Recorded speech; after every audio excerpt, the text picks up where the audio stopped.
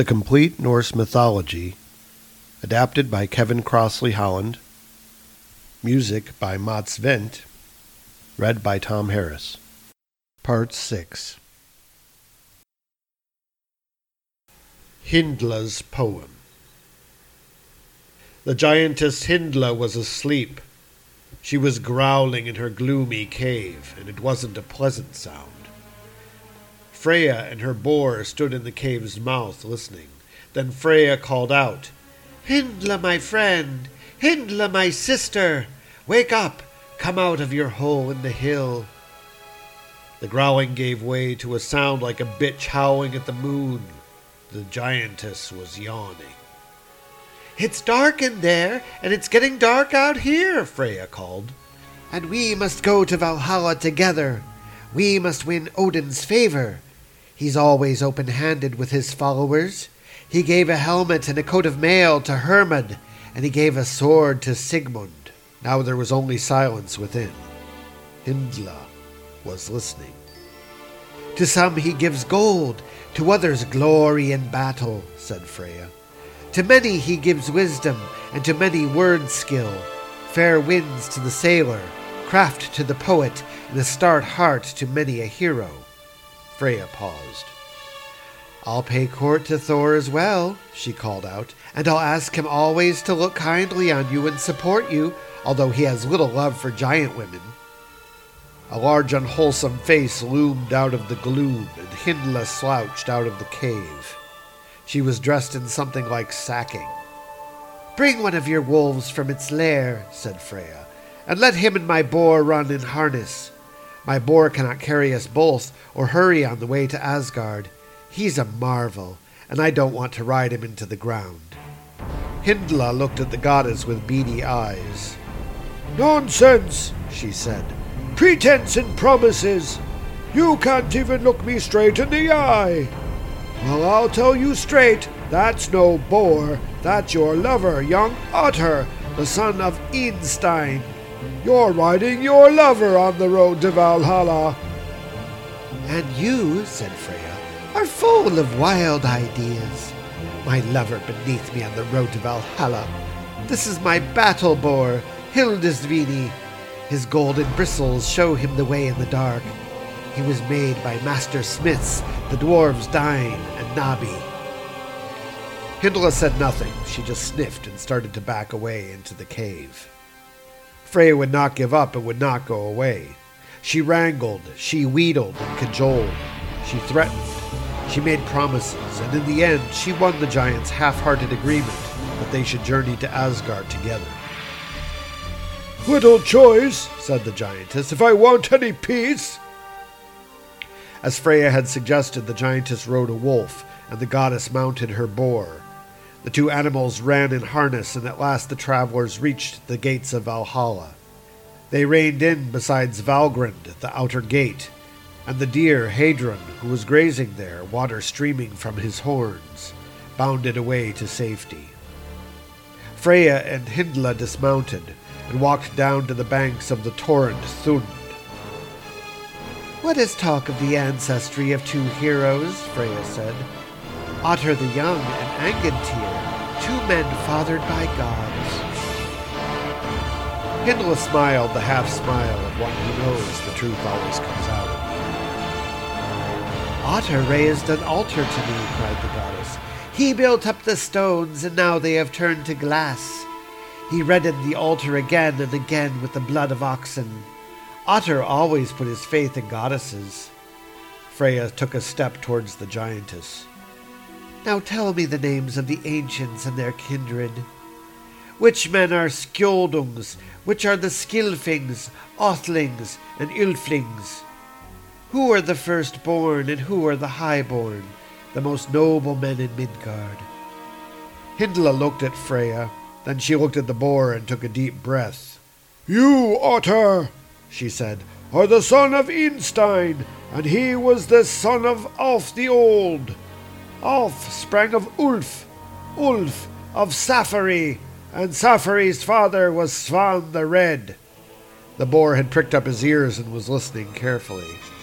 "Your mother," said the giantess. Adorned with gleaming gold bracelets was the priestess Ladis. Her father was Frodi and her mother Fjord. Her lineage was peerless. Fjord's mother was Hildegun, who was the daughter of Svava and Sakonum. They're all your kinsmen, Otter, you fool. It's a lot to remember.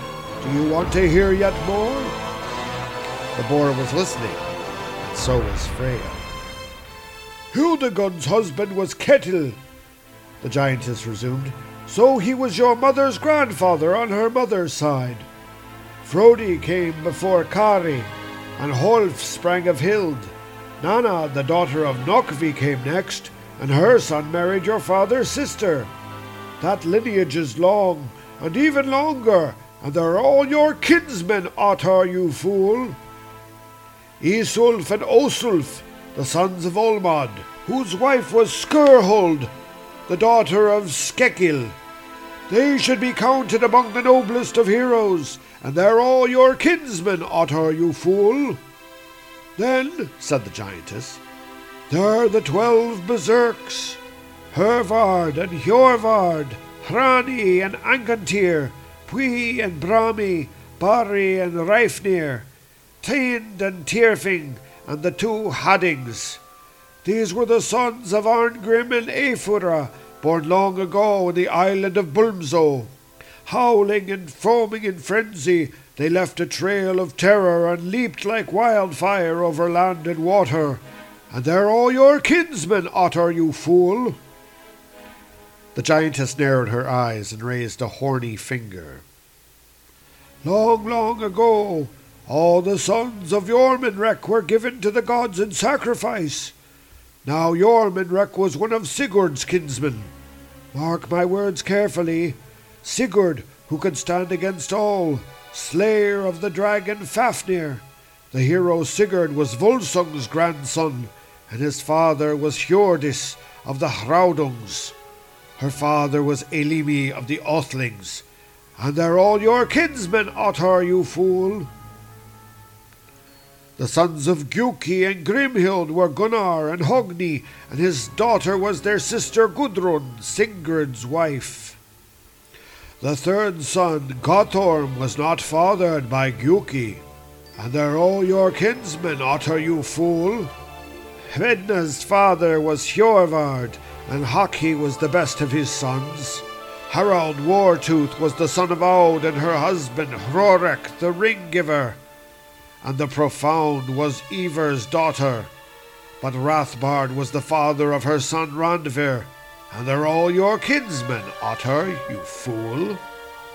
Freya looked at the giantess in triumph. Otter and Angantyr have made a wager, she said.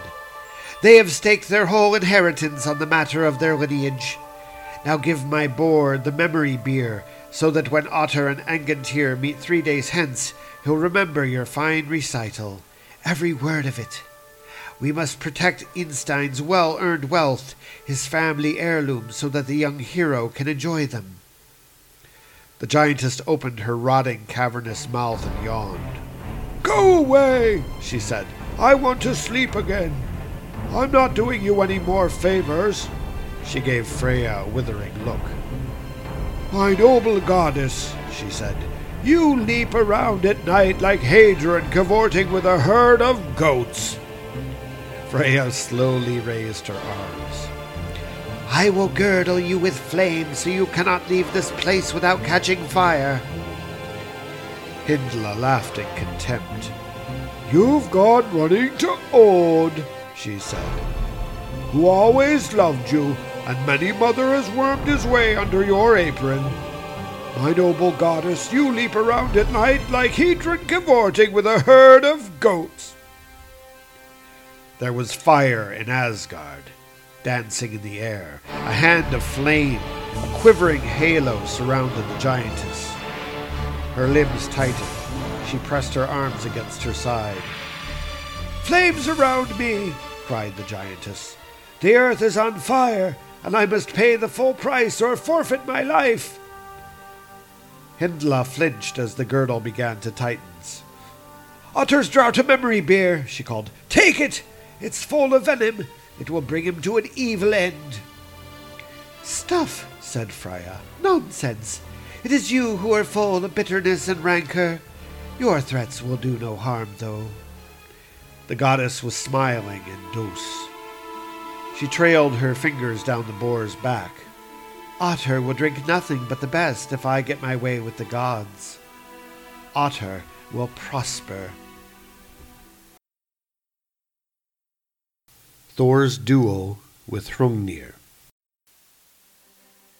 Odin, god of gods, was not content with being able to see everything that happened in the 9 worlds. He was not content even with being able to understand all that he saw. His blood raced, and he longed to test life's winds and tides for himself. While Thor was away fighting trolls and troll women and their wolf children in Iron Wood, Odin bridled at his own lack of action. He became so restless that he donned his golden helmet and leapt onto Sleipnir, hungry for some happening. Sleipnir vaulted the torrent Thund beside Valhalla, and then the old river that snaked through a canyon. He spring-heeled over the broad, gleaming river, and the river teeming with spears, and his 8 hooves clattered as he galloped over Scree. For hour after hour Odin rode towards Jotunheim, across utterly dreary country, at first flat and tussocky and pocked with small deserted lakes, then flat and stony, a sea of slabs where nothing lived and nothing grew. At last, where the land began to swell, and in some places to smoke, leavened by fires far below the earth's crust, Odin came to the hall of Hrungnir, the strongest of all the giants. "Who are you?" demanded Hrungnir. The raider pulled his blue cloak close around him, tilted his wide-brimmed hat forward, and said nothing. "I've been watching. I saw you coming, your gold helmet flashing under the sun. You seemed to be riding as much through the air as on the ground." Hrungnir rubbed his enormous nose. "That's an uncommonly fine horse you've got there." "Better than any in Jotunheim," retorted Odin. "That's for sure." "That's what you think," replied the giant. "That's what I know," said Odin. "What do you know of Jotunheim, little man?" said Hrungnir, his temper rising. "Don't be so certain." "I'm certain enough to wager my head on it." "You fool!" bellowed Hrungnir. "Have you never heard of Goldmane?" "Who?" said Odin. "My horse!" shouted Hrungnir. "Goldmane! Fast as your horse may be, Goldmane will gallop him into the ground." "Gab!" spat Odin. "All gab!" "Goldmane!" boomed Hrungnir, and his voice bounced back off the mountain wall. "My head, Hrungnir!" called Odin, spurring Sleipnir into a gallop. "Come and collect it!" By the time Hrungnir had sprung on to Goldmane, the helmeted one was already on the other side of the smoking hill. The god and the giant raced across the flatlands, and neither gained ground on the other. They raced into the uplands, and Hrungnir had no thought for anything but the chase. They crossed the 19 rivers, and before the thick-bearded giant had taken stock of where he was, he found himself inside the walls of Asgard. Then at last he realized who his visitor had been. Odin was waiting for Hrungnir beside Valgrand, the outer gate of Valhalla. "That's an uncommonly fine horse you've got there," he said. Hrungnir glared at Odin, angry but unable now to do anything about it. "You must be thirsty after such exertion," he said.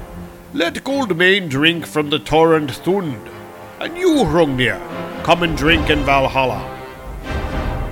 Odin led the way in under the roof of shields and spears, and his wolves, Freki and Geri, at once got up and leapt towards him. Ranks of warriors filled the benches, feasting and drinking after the day's slaughter, and when they saw the giant they began to shout. It was an awesome noise, as if the sea itself were caught in the mighty hall and waves were breaking on a strand of stones. The father of battle raised one hand, and as the clamor began to die down, he called out, "Hrungnir comes unarmed! He comes in peace! Let him drink and leave in peace." "How can I drink," said Hrungnir, "without a horn in my hands?" Then the Valkyries, axe time and raging, brought out the two massive horns from which Thor was used to drink. Both were brimming with ale. "Drink," said Odin. "Test your thirst against our finest trenchermen." All the company in Valhalla watched as Hrungnir tossed off one horn without taking a breath, and then did the same with the other. Such a tide of ale that even Thor might have had trouble with it. It was not long before the giant began to feel the effects. "I will!" he shouted suddenly. Odin looked at Hrungnir and his one eye glittered. "Surely not," he murmured. "I will!" the giant shouted again. He waved his arms and, thrusting his head forward, glared at Odin. "I'll pick up this piffling haul and carry it home to Jotunheim." The warriors sitting at the benches roared with laughter. Hrungnir swung around to face them. He meant to take steps toward them, but his balance was wrong and he reeled sideways. "I'm gonna shink Asgard into the sea," he bellowed. Odin folded his arms. His mask-like face hid his thoughts. After a while, he asked rather casually, "Then what is to become of us?" "You," shouted Hrungnir. "I'm gonna kill you, you gods and warriors. Smash you!" The giant brought his fist down on a trestle table. Its end leaped up and the table danced and fell flat on its face. There was not so much noise in the hall then. Everyone was watching Hrungnir. "All except you two," said the giant, pointing at Freya and Sif, fairest of the goddesses. "I'll take you back with me. I can find a use for you." Odin nodded, and Freya sidled forward. As she moved, all the jewels she was wearing flashed and glimmered, and Hrungnir tried to rub the stars out of his eyes. "Drink again," said Freya. She poured a lot more ale into one of the horns. "Is that all the ale in this hall?" demanded the giant. "I'll drink every drop of ale in Asgard." But although the giant drank more and more, he did not fall into a stupor as Freya had planned. He simply assaulted the company with a stream of boasts. The gods and warriors soon became tired of them, and Odin sent a messenger to find Thor in Ironwood and ask him to return to Asgard at once. It was not at all long before Thor burst into the hall swinging his hammer. "What's this?" he shouted. "What next?" No one had seen him more angry, even when Loki had cut off Sif's hair. "What next when sly devils of giants can hope to drink in Valhalla?" Hrungnir looked at Thor blearily and hiccuped. "Who says you can drink here?" demanded Thor. "And why is Freya waiting on you? Is this a feast in honor of the giants?" The giant waved an arm in the direction of Odin. "His safe conduct," he burbled.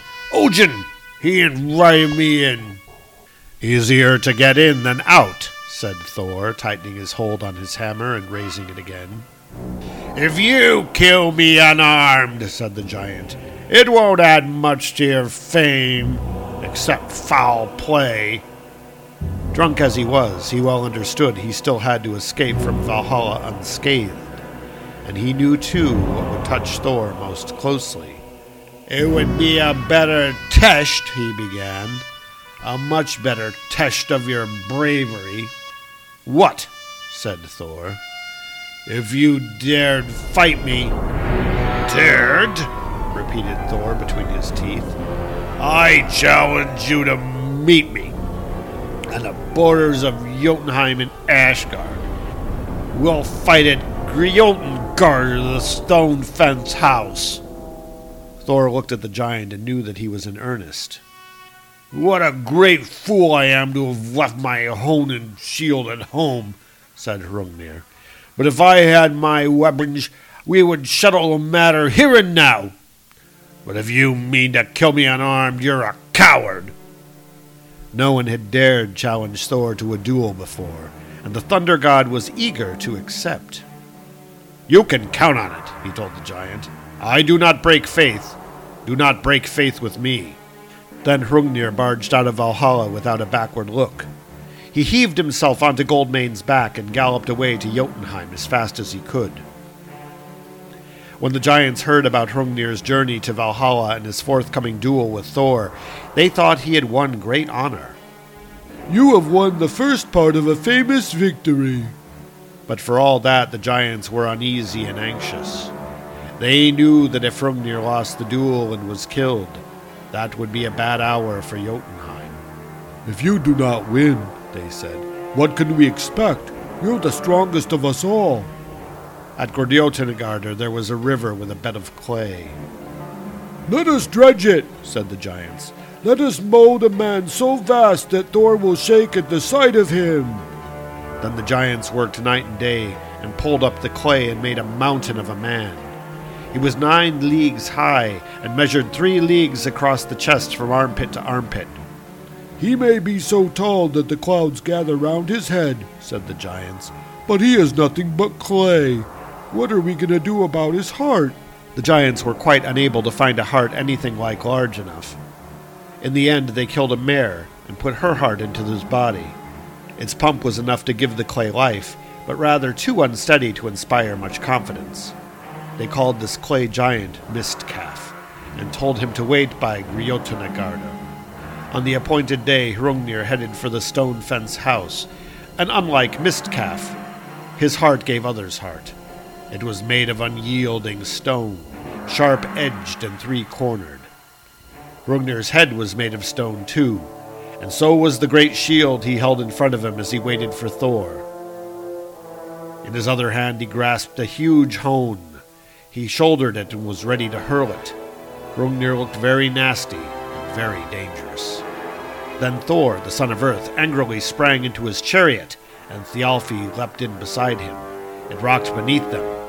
The charioteer bawled, and at once his 2 goats strained at their harnesses. The chariot rattled out from Thrudvang. The moon's path quivered and echoed. Lightning flared and flashed, and men on Middle-earth thought the world itself was about to catch fire. Then hail lashed the ground. It smashed frail stooks and flattened fields of grass, and men quailed within their walls. Headlands were shaken by storms that gullies and rifts and gashes and chasms opened underfoot, and rocks and boulders cascaded into the curdling sea. They rolled into Jotunheim, towards Gylfi. Then Thialfi leapt out of the chariot and ran ahead of it until we could see Hrungnir and Mistcalf. They stood side by side, and Mistcalf's heart thumped inside him. "Thor can see you!" shouted Thialfi. "Can you hear me? Thor can see you with your shield raised before you." Thialfi cupped his hands to his mouth. "Can you hear me, Hrungnir? Put it on the ground. Stand by your shield. Thor will come at you from below." Then Hrungnir laid his stone shield on the ground and stood on it. He grasped his hone with both hands. The moment he saw Hrungnir standing at the stone fence house, Thor brandished his hammer and hurled it at him. The giant was assaulted by blinding, forked flashes and claps of thunder.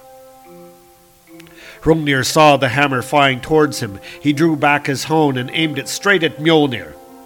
The hammer and the hone met in midair with a dazzling flash, followed by a crack that was heard through the 9 worlds. The hone was smashed into hundreds of fragments. The shrapnel flew in every direction.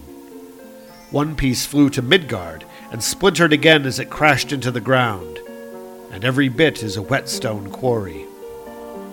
Another piece whistled through the air and lodged in Thor's head. The strongest of all the gods was badly wounded. He fell out of his chariot and his blood streamed over the earth. But Thor's hammer found its target. Despite the hone, Mjolnir still struck Hrungnir in his forehead and crushed his skull. The giant tottered and fell. One of his massive legs pinned Thor down by the neck. When Mistcalf saw Thor, he was terrified. He sprang a leak and peed uncontrollably. Then Thialfi swung his axe and attacked Mistcalf, the giant with feet of clay. Thialfi hacked at his legs, and Mistcalf did not have enough strength in his body to fight back. He lurched and toppled backwards, and his fall shook Jotunheim. Every giant heard him fall. They knew what had happened at Stonefence House. "My head!" growled Thor. Thialfi inspected the piece of whetstone stuck in Thor's head. "It's in better shape than Hrungnir's head," said Thialfi. He seized the giant's leg and tried to lift it and release Thor. But for Thialfi it was like trying to lift the trunk of a tree. He was unable to move it an inch. "Get help!" said Thor. Thialfi put his fleetness of foot to good use. It was not long at all before many of the gods hurried out of Asgard and came to Grjotungarder, rejoicing at Thor's great victory and anxious to release him. One by one, the strongest of the gods tried to lift the giant's leg, but none of them, not even Odin himself, was unable to do anything about it. The last to reach Stonefence was Magni, the son of Thor and the giantess Jarnsaxa. He was 3 years old. When he saw how the giants were unable to release his father, he said, "Now let me try!" Magni stooped, grasped Hrungnir by the heel, and swung the giant's foot away from his father's neck. All the giants cried out in wonder, and Thor quickly got onto his feet. "It's a pity I didn't come sooner," said Magni. "If I had met this giant, I'd have struck him dead with my bare fist." "If you go on as you've begun," said Thor warmly, clamping an iron-gloved hand onto his son's shoulder, "you'll become quite strong." "My mother is Iron Cutlass," Magni said, "and I am the son of Thunder." "What's more," said Thor, "I'm going to give you gold mane. Take Hrungnir's horse as a reward." "No," said Odin sharply. "You shouldn't give such an uncommonly fine horse to the son of a giantess instead of to your own father." Thor took no notice. He clapped his hands to his banging head and rode back to Asgard, followed by the Aesir. Only Odin complained. The other gods gave thanks that good had prevailed over evil, and that they seemed quite safe again, as safe as they had ever been. When Thor got to Thrudvang, he walked into his own hall, Bilskirnir. The whetstone was still stuck in his head. So he sent to Midgard for the Sibyl Gro, the wife of Ardvandel the Brave. The wise woman hurried up over Bifrost, and all the night she chanted magic words over Thor, charms and spells known only to her. As she sang, the hone began to work loose, and the hammering in Thor's head began to fade, and it seemed less like pain than the memory of pain. Thor was so thankful he wanted to make Groa happy. "I have a surprise for you," he said. "Nothing can surprise me," said Groa. "This will," said Thor. "Not long ago I was in the north, and I met your husband, Alvalndir the Brave." Groa stiffened, and then she began to shake her head sadly. "You may think he's dead," said Thor, "but I brought him out of Jotunheim. I waded across the streams of Venin, Elevagar, carrying him in a basket strapped onto my back." "Stuff!" said Groa roughly, not because she wanted to disbelieve Thor, but because she did not dare to believe him. "Do you need proof?" asked Thor. "Yes," said Groa. "All night you've sung charms over my head," said Thor, "and it is almost morning. Come with me." The Thunder God led the way out of Bilskirnir into the silent courtyard. "Look," said Thor, pointing into the sky. "Have you ever seen that star?" Groa frowned and shook her head. Thor smiled faintly. "One of Orvandil's toes stuck out of the basket and froze, so I broke it off and hurled it into heaven. Now and always that star will be known as Arvandil's toe." Groa's heart was pounding. Her eyes shone with tears of joy. "Now are you satisfied?" said Thor. "And I'll tell you one thing more. It won't be long at all now before your husband gets home." Groa felt as if nothing else in the world had ever mattered, and she felt as if there were no way in which she could properly thank Thor.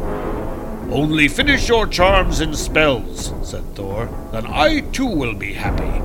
Groa looked at Thor and gaped. "The charms," said Thor. The Sibyl's head and heart whirled, and her blood raced around her body. She was so excited that she could not recall a single charm. Think, woman, said Thor fretfully.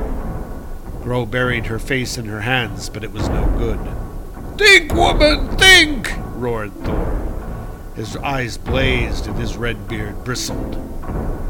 But Gro was only able to think of her husband, Arvandil's homecoming, and of a shining star. Thor sent her packing with a bellow of fury, and that is why the whetstone remained in Thor's head.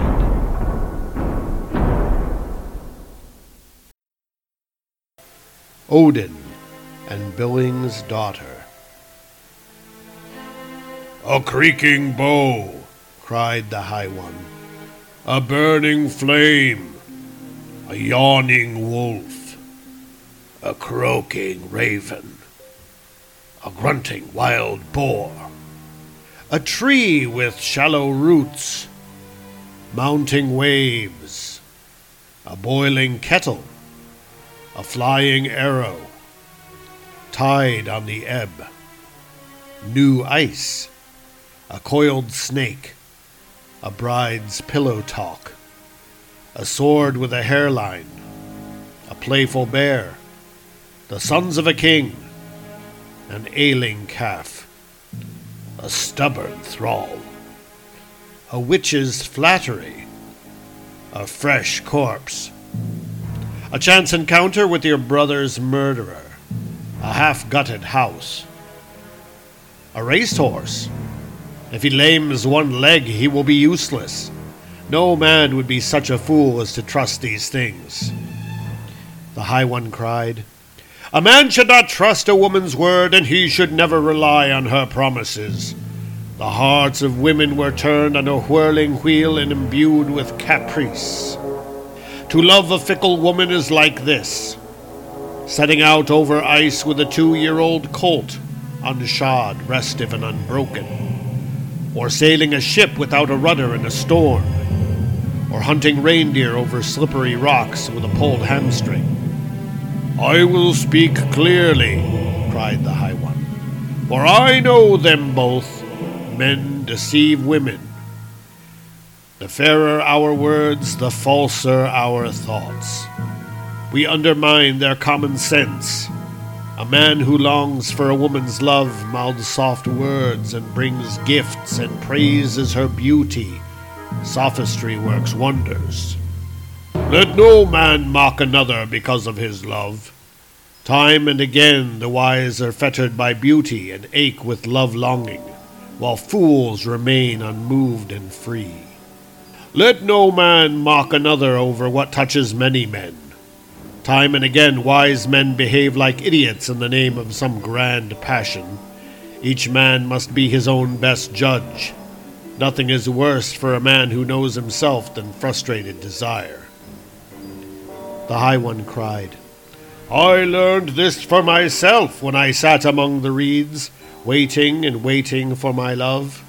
I prized that woman as much as my own life. Much good it did me. I first saw Billing's daughter while she slept. She was as dazzling as the sun. I thought the whole earth would become a wilderness unless I could lie with her. Come back after dark, Odin, if you want to win this woman. That was what she said. It would be the worse for us if anyone found we were lovers. I hurried off, light-headed with desire, wholly taken in by her dulcet words. I was sure she would soon be mine, and mine, and mine again. I came back after nightfall. All the warriors in the stronghold were awake, holding burning torches, waving blazing brands. I had followed a false trail. I would not be shaken off. I came back at dawn, and all the warriors were asleep. What did I find? Nothing but a bitch that the fair woman had leashed to her bed. Men should know that many a fine woman proves fickle when put to the test. I learned this when I wooed Billing's daughters with fair words. That treacherous lady responded with contempt. Foul contempt and nothing else, cried the High One.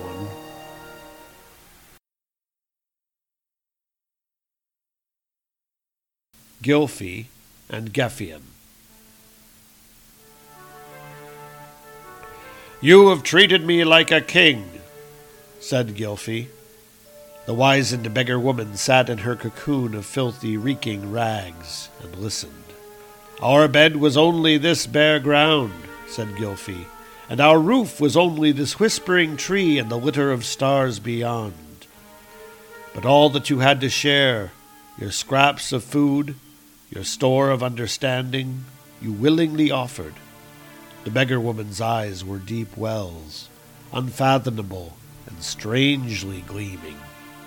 "You have treated me like a king," Gylfi said, "and now I want to tell you that I am the king." The beggar woman looked at Gylfi without changing her expression. She sniffed. "As you shared with me, I will share with you," said Gylfi. "You are welcome to as much of Sweden as you can plow with 4 oxen in 1 day and 1 night." Then the king and the beggar woman went their own ways. Gylfi found and followed a track out of the forest and came back to his court. The beggar woman, none other than the goddess Gefion, left Midgard and journeyed into Jotunheim. Gefion walked past cauldrons of mud and boiling springs. She worked her way around the base of a mountain and reached a secluded, fertile valley.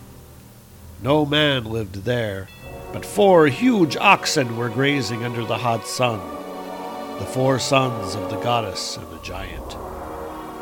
Gefion took her sons with her back to Midgard and into the country of Sweden. She chose a piece of land very fine to look at and even better for farming, and yoked the 4 oxen to a massive plow. Now the coulter bit so deep that it began to loosen the crust of the earth. Now the oxen strained with every sinew and muscle and wrenched the mold away from the molten rock beneath. Gefion laughed as her 4 sons dragged off a great piece of land. The oxen slowly made their way westward. They reeked with sweat. The goddess urged them on, and they waded into the sea, still hauling the land behind them, until at last they stopped in the middle of a sound. "Leave the land here," Gefion said. "Let it lie here until the end of the world." She unyoked the oxen from the plow. Oxen with eyes like moons, not unlike their mother. "And let this fertile island be known as Zealand," said the goddess. So Gefion repaid Gylfi's generosity by looting his land. That which made Denmark larger made Sweden smaller. Water oozed from the earth and fell from the sky into the gaping wound where the land had been ripped up, and became a lake. Men called it Molar, and that is why the headlands of Zealand fit in the inlets and bays and the bights of Lake Molar.